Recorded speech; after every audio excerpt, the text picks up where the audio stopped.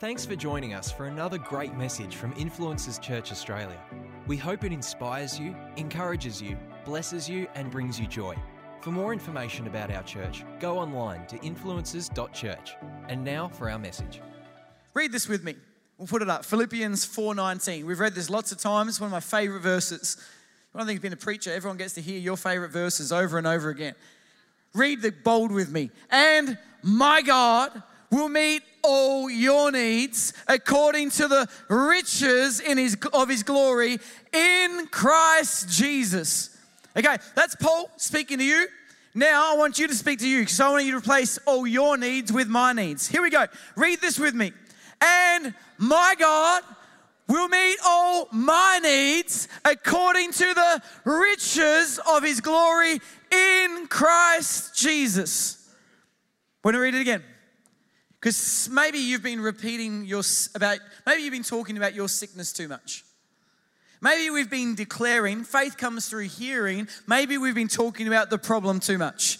Maybe your spirit needs to hear the word of God come out of your mouth, declaring over your situation, your kids, your parents, your grandkids, your workplace, your finance. It's not just corny religious repetition. I believe what the word of God says is true. Come on, stand to your feet this morning. We'll do whatever it takes to get us there. I'm not going to start preaching until I just feel the atmosphere of faith that's ready to receive. The seed is here. Get the soil ready. Come on, be with me today. Join me today. Stand to your feet. Some active participation that allows the Spirit to recognize what God's doing. Come on, with faith, say this with me. And my God, whose God is it? And my God will meet all my needs according to the riches of his glory in Christ Jesus. Not just his leftover, not just his scraps, not just all he's got. It's more than you could imagine, exceedingly abundantly. If you're living in average, he's a God of pressed down, shaken together, and running over. He's a God of joy unspeakable. He's a God that forgives not just enough, but 70 times 70 shows us never mind. His grace, his grace is sufficient in our weakness. He's a God that makes us more than conquerors. He's a God that's already overcome. Come on, put it back on the screen. Philippians 4:17 says, and my God will meet all my needs according to the riches of his glory in Christ Jesus. Come on. Come on. Come on. Wake up your spirit. Wake up your spirit today. For God, we could move on from miracles. But why would you move on until we see them? Sometimes I wake up my kids. Stay standing for a moment. So I love that the kids never went to bed at camp. There's the two problems I'm realizing with near teenagers or young kids getting older is they don't want to go to bed and they don't want to get up. And young people, we have to get up and we do more stuff than you. I mean, we go to work, we go get jobs. You know why I reckon young people can just stay in bed all day? It's because they don't wake up with a battle. And that's a good thing. Those that think like children will inherit the kingdom of God. They don't wake up knowing, if I don't go fight today, if I don't go work today, if I don't go study today, I don't have a future. They sleep. You have authority over the storms that you can sleep in. Some of us have had restless nights. Some of us have been living with turmoil. Some of us have had an anxious feeling and we don't know why. Some of us got used to the lack or the limitation that God never called us to be in. Some of us have lost that youthful enthusiasm and joy. Everyone say joy. I feel God wants to break through in this area today. I feel like some of us have just got used to having our rest and our peace and our promises disturbed, and now we're getting used to what God never called us to get used to. So we've lost our joy and we've lost our rest and we've lost our faith and we've got familiar with the wrong things. But I want to tell you, God wants to wake up the fight in you again, and we're not moving on from miracles until we start to see it happen. Sometimes a dam that needs to break open just happens with a crack and then a bit more and then a bit more more, and then a bit more, and then it bursts through. So today I want your spirit to come alive. Come on, Philippians 4:17 says, and my God shall meet all my needs according to the riches of his glory in Christ Jesus. Lift your hands to the God of heaven. Father, I just pray today that there would be such an anointing and faith in this place for your supernatural power. Let you move in might and glory today. We believe and posture ourselves, our spirit, our ears, our family, all we are to hear your word, to remember your promises and step into your miraculous power. Let revival sweep this church again. Let revival sweep this city again. As it's begun in the young, let it move to the old. We don't hold back. We don't get comfortable. We don't stay familiar. We ask, Holy Spirit, that you would move in us for your glory, for your honor, and for your praise. Everyone said, amen. Give him praise one more time. Now we're ready. Let's go. Come on. Grab your seats. There are two storms that Jesus finds himself in. Jesus himself finds himself in two different storms. In 3 years of ministry, 2 storms. It's pretty unfortunate. The Bible's actually filled with storms, so don't be surprised when you get one. Noah found himself in one, Jonah found himself in one, Paul found himself in 3, I think, with shipwrecked 3 times. Jesus found himself in 2. Get your, isn't that Colossians? I don't know what they're called. Anyway, get your gumboots on. Storms come. Matthew chapter 8 verse 23 says this, the first storm. Let me read them to you really quick. Matthew chapter 8. Everyone say Matthew 8. Then Jesus got into the boat and started to cross the lake with his disciples. Suddenly, everyone say suddenly, a fierce storm struck the lake with waves breaking into the boat. Notice not onto the boat, into the boat. Following Jesus, you're going to get wet. Not following Jesus, you're going to get wet. Yeah, you're going to get wet. But Jesus was sleeping. The disciples went and woke him, shouting, Lord, save us, we're going to drown. Jesus responded, why are you afraid? You have so little faith. Then he got up and rebuked the wind and the waves, and suddenly, everyone say suddenly, there was a great calm. And the disciples were amazed. Who is this man, they asked, that even the wind and the waves obey him? We're now going to go to the next storm that Jesus is in, and that's found in Matthew 14. Everyone say Matthew 14. The first one was Matthew 8. The next one was Matthew 14. It says, immediately. Everyone say immediately. After this, Jesus insisted that his disciples get back into the boat and cross to the other side of the lake while he sent the people home. Do we agree Jesus knows all? Then why would he send his disciples into a boat when what is about to happen is about to happen? Amen. After sending them home, he went up into the hills by himself to pray. Night fell while he was there alone. Meanwhile, the disciples before wasn't immediately, but now it's in the meanwhile. Meanwhile, the disciples were in trouble far away from land, for a strong wind had risen, and they were fighting heavy waves. About 3 o'clock in the morning, what time? 3 o'clock in the morning, when the disciples saw him walking on the water, they were terrified. In their fear, they cried out, it's a ghost. But Jesus spoke to them at once. Don't be afraid. He said, take courage. I'm here. Then Peter called to him, Lord, if it's really you, tell me to come to you walking on the water. Yes, come, Jesus said. So Peter went to the other side of the boat and walked on the water towards Jesus. But when he saw the strong wind and the waves, he was terrified and began to sink. Save me, Lord, he shouted. Jesus immediately reached out and grabbed him. You have so little faith, Jesus said. Why did you doubt me? Then they climbed back into the boat and the wind stopped. Then the disciples worshipped him. You really are the Son of God, they exclaimed. We see 2 storms. We see the storm in Matthew chapter 8 and the storm in Matthew chapter 14. In Matthew chapter 8, Jesus is right there. In Matthew chapter 14 storm, Jesus is nowhere to be seen. 2 types of storms you'll walk through. In Matthew chapter 8, Jesus is having a snooze, fast asleep. In Matthew chapter 14, Jesus is off praying. In fact, Mark's version talks about this second storm, And it says Jesus was watching them in the storm. Sometimes when we're going, where is he? He's watching, but he's letting you ride it out for a little while. In Matthew chapter 8, they had to wake up the one that was sleeping. Peter panics and has to wake up the one that's sleeping. In Matthew chapter 14, they think he's a ghost. In Matthew chapter 8, Jesus comes to the rescue. In Matthew chapter 14, Jesus invites Peter to join him in the storm. In Matthew chapter 8, the storm stops instantly. Everyone say instantly. Meanwhile, in Matthew chapter 14, Jesus has left them around lunchtime, let them go the afternoon, it goes dark, and the storm is raging for near on 9 hours. And when you are far from land, in the middle of a storm, knowing that the one that can stop it instantly is nowhere to be seen, they are waiting for what seems like an eternity for Jesus to turn up in the middle of this storm. Church, some storms will finish quickly, and some storms you have to outlast and endure. We believe as a church, and we believe as followers of Jesus, that he can move instantly.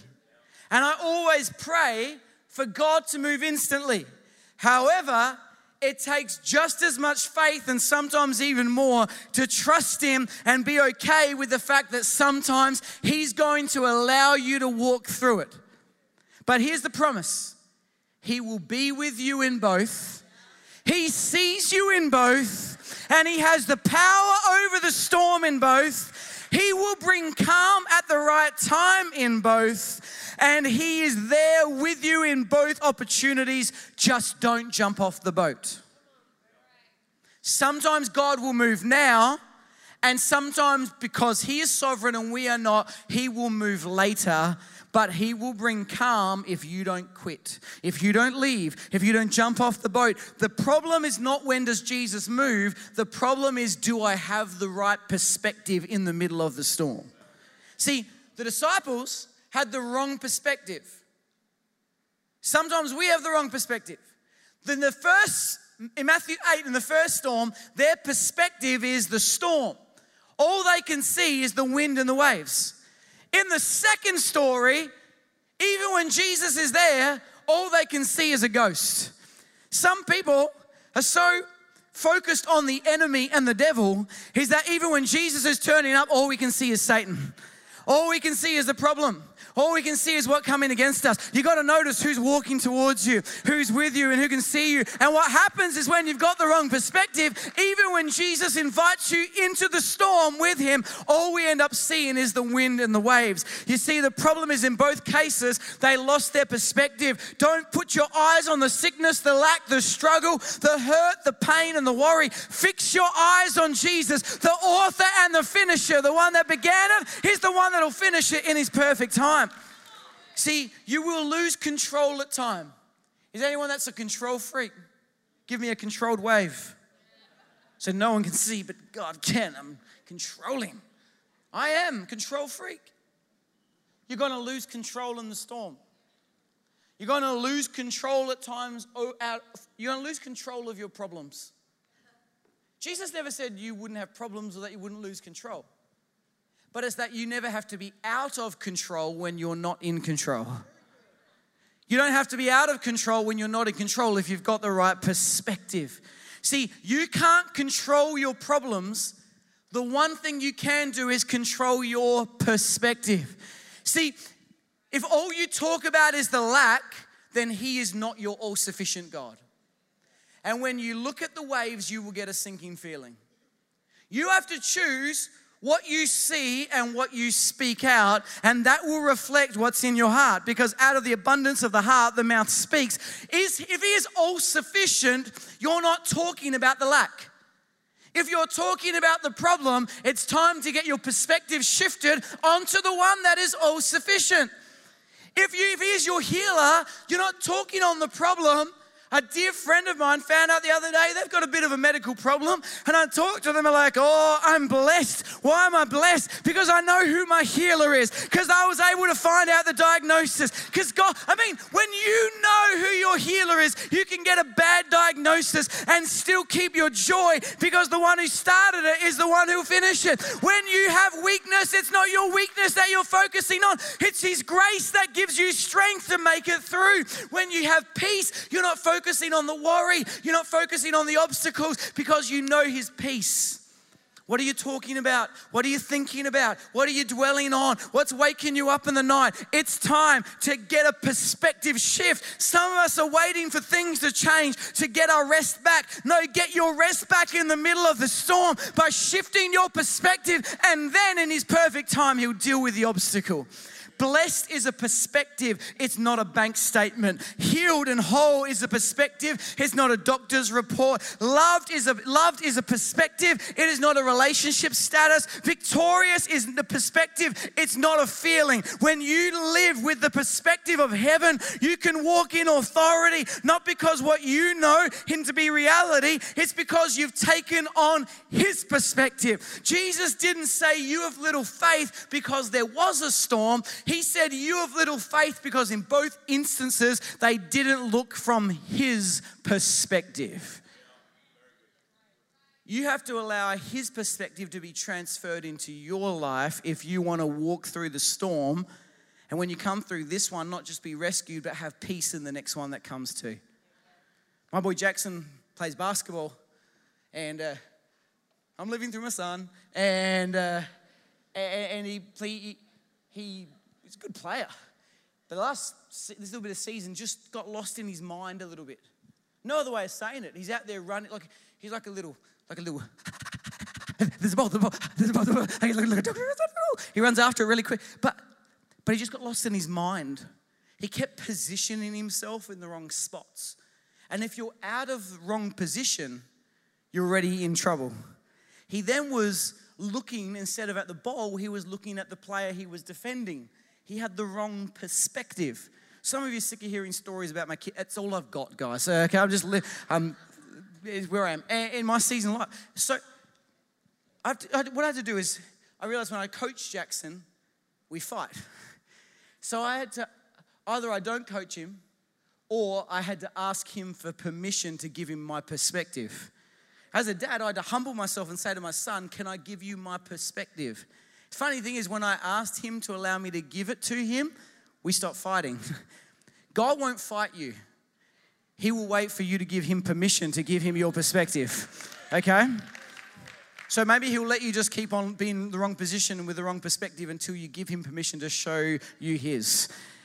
So I would talk to him and then train with him. I'd talk to him and walk it out. Talk to him. He said this carnival, 5 games in a row. And in the 4th game, they made the grand final. It was on a Sunday morning. Well, I'm here, I'm in church, and it's at Port Adelaide. So I missed the grand final. But Shans was first service, went to the second service. They're supporting him, texted me. And the moment the service finished, I'm in my car.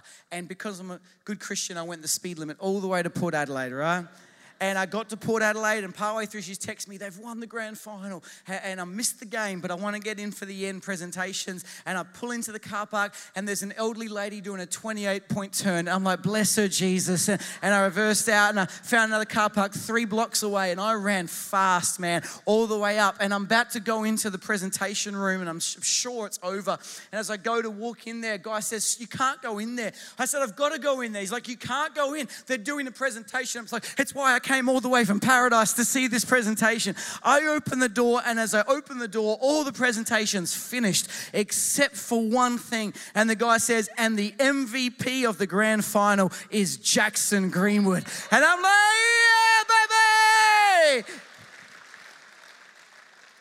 But what happened was the boy that was in the wrong position and the wrong perspective allowed me, who had a higher position, who had a different perspective, a more mature perspective, just to speak into a small perspective shift and end up being victorious.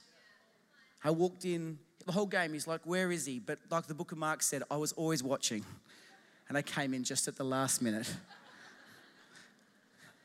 Brain break. Jesus gave his disciples what he had. What was Jesus doing in Matthew 8? He was asleep. What does that mean? It means he had peace. He had peace. You have authority over any storm you can sleep in. So we then go over to Acts chapter 12. Acts chapter 12. And we find Peter in prison. Thomas, the day before, has had his head. Peter knows he's going to die. But God sends an angel to rescue him. But you know what the angel has to do? Wake Peter up. Because the one who was panicking in Matthew chapter 8 in the middle of a storm is now in one that's literally about to take his life. But he's received heaven's perspective, and now Peter is able to sleep in the cell. He's learned to trust Jesus. With Jesus, transformation is meant to happen from the inside out. We want the chaos around us to stop. Jesus wants the chaos inside you to stop more. And say it again. We want all the miraculous. We want the signs and the wonders so I can have peace. Sometimes he moves in the moment, but sometimes he brings peace inside me before he brings peace to the storm. Just the keys can come. Of late, as a church, we've had many cool moments that just show and are evidence to me of what God's doing in us. I look at our youth camp, 450 young people worshiping Jesus. I mean, when the whole world says through anything else, they're lifting up, singing new songs. Tell me God's not doing something. To see new songs coming out of the church again and out of the young people again. Tell me God's not doing something. Our Heart for House, and please bringing it in, but if the pledges come in, for the first time we've broken $1 million in pledges in our Heart for House offering. Whenever there's financial breakthrough, there's spiritual breakthrough, because it's the great battle for a church and people. That land in a week and a half, as we go into our 100th year, and we're not going to talk about our 100th year yet, but God has clearly shown us what's about to be open. He's going to open heaven. That's happening right now, but watch what he does. And that land's about to go so there can be fuel to run into the next.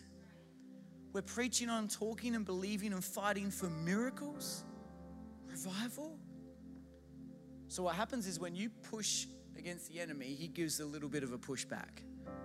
I notice with our staff, story after story after story after story after story after story of families and homes just going through the ringer. Sickness, illness, ongoing illness. Doctors' reports that just wouldn't change. Death, literally. Pain, loss, car crashes, theft, things going wrong with banks. If I could talk through all that the staff go through, and pray for your staff because they position themselves on the front line. But I know what happens in the staff happens in a church. So we called ourselves to extended prayer and fasting. All this month we've been fasting on Fridays. Don't come here 4 o'clock on a Friday. Everyone's angry.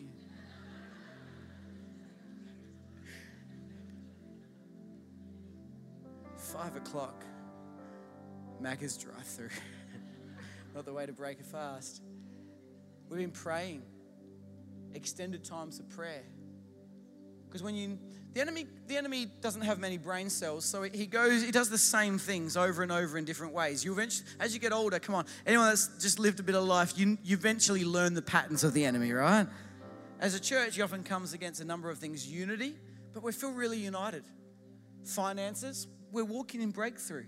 Spirituality, there's a genuine hunger for God at the moment. We see more people filled with the Spirit and saved this year than we have in so many years gone by.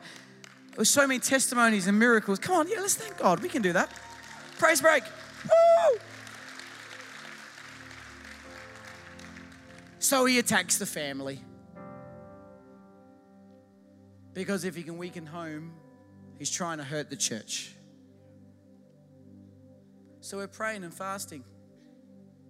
I tell you, today we want to do that for you too. We have to start with us because we need breakthrough so that you can break through. But I believe if it's happening in our families, maybe it's happening in your families too. And it's not a sign that you've done something wrong. Jesus put you in the boat. It's that we're moving forward and taking ground, and it's the very evidence that God is about to unleash all His glory all over our church, this city, and your life. One last prison. In Acts chapter 16, Paul and Silas are literally, through miracles and prayer and salvation, turning a city upside down. And anytime there's a city that's being changed by the miraculous, there's an enemy that wants to chain you up. So what happens is there's a pushback. There's a pushback that says the crowds turned against them. It's not just one, it feels like opposition on every side. Because if you're not moving forward, there's no need for the enemy to attack you. If you're not moving forward, there's no need for the enemy to attack you. Sometimes when you're under attack, no, it's only because you're taking ground that was already won for you. Don't resist. Keep going. But it has no authority over you if you know Jesus' peace.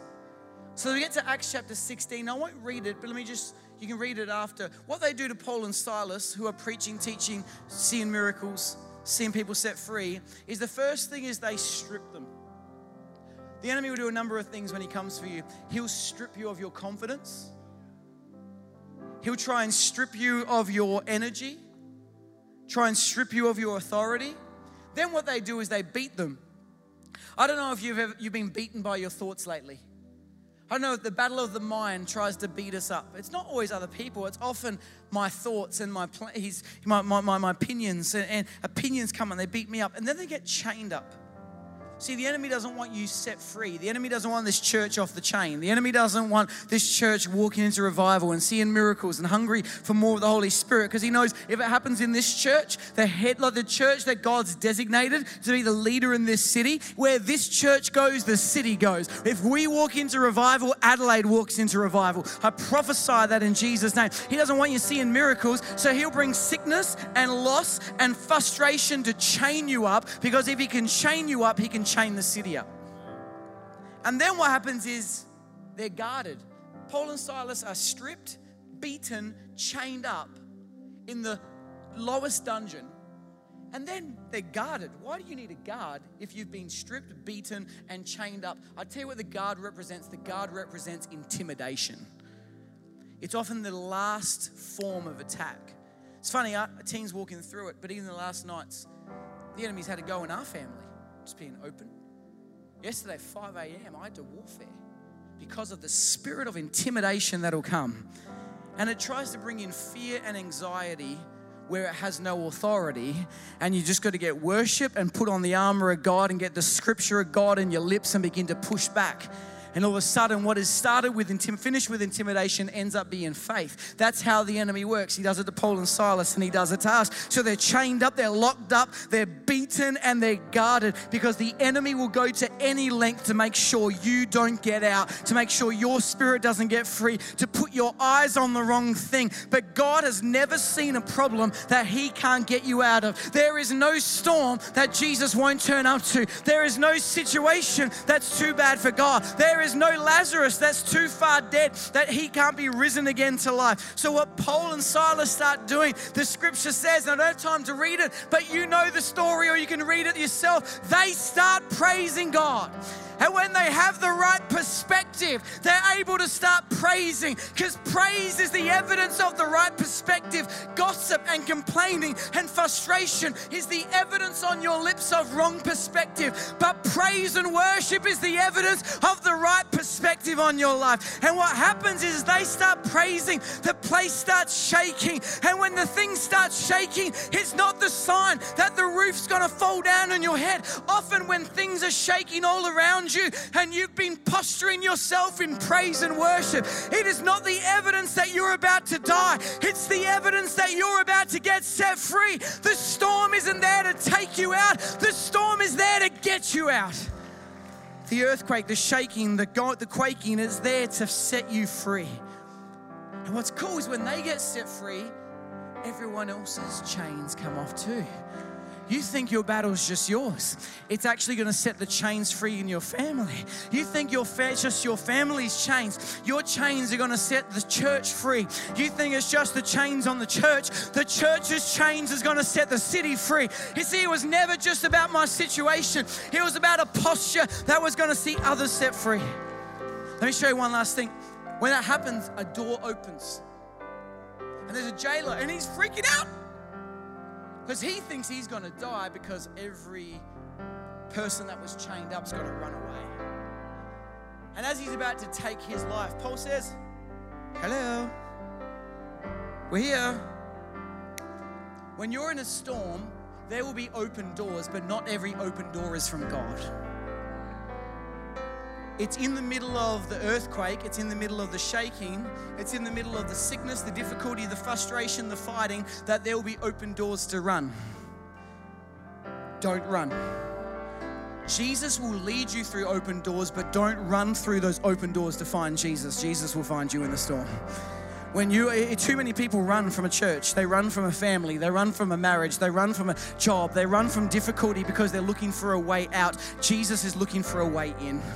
And when you are willing to wait where you are, knowing He is going to turn up, He will lead you at the right time and the right way through those open doors. And because they didn't run, not only did that jailer not take his life, that jailer found Jesus. And not only did that jailer find Jesus, but his family found Jesus. And a trigger had started that revival would take the city. And it says they were filled with joy. Fix your eyes on Jesus, the author and the finisher. The one who started is the one who finished it. Of our faith, for the joy, the evidence of a Christian, the sign of a Christian, that in the storm or in the mountaintop, in the valley, in the difficulty, in the good and the bad, you can have joy when you've got Jesus. Come on, stand to your feet. But they made this one mistake. They made this one mistake. They thought they did enough. Because not many brain cells. And the same pattern back then is the same pattern here. They were stripped. Yep, we are. Beaten, for sure. Chained up at times. Guarded, intimidated.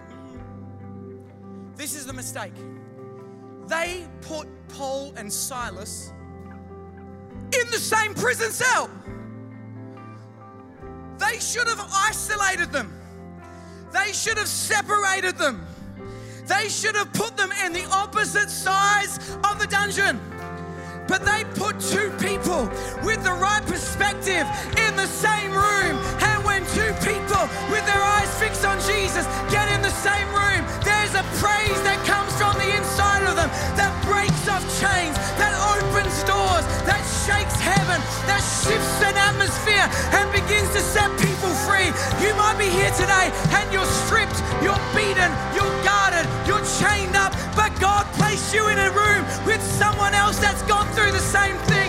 And if your posture, if your perspective can be fixed on Jesus, there's a shaking that's about to happen. There's a move that's about to go. It's happening in the microphone. It's happening here. When God begins to move, when we begin to praise, things begin to change and Jesus turns up in the middle of your storm.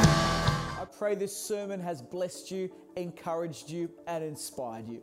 You know, we may never have met. I may not know you, but God knows you. And I want to tell you today, God loves you. That even before you knew about Him, He loved you. And He has a plan and a purpose for your life. You know, so many of us do life on our own, trying to lead our life in a way that finds answers and finds the peace and finds the joy we're looking for, but we come up short. But God knew that you needed rescuing, that you needed saving, that you needed His love. So He sent His Son Jesus to come and pay the price for our mistakes. He lived a perfect life, but knowing we couldn't, He said, I will take their place.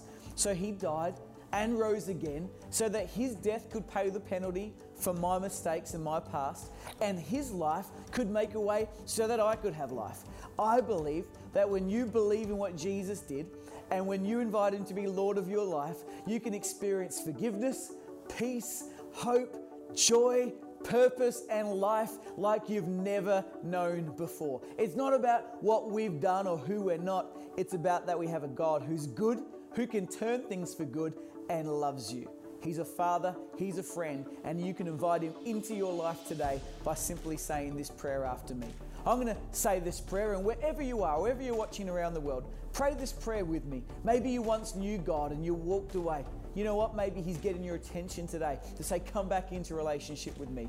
Maybe you've known religion, but never a real genuine relationship with God. Why don't you say this prayer too? And I believe this can be the beginning of a great new day. Let's pray. Dear God, thank you for loving me and giving your life for me. I pray you forgive me for my past and you walk with me into my tomorrow. Let me know your grace, your forgiveness, your peace, your purpose, your joy and your hope into my life. I ask you to lead me and guide me from this day forward.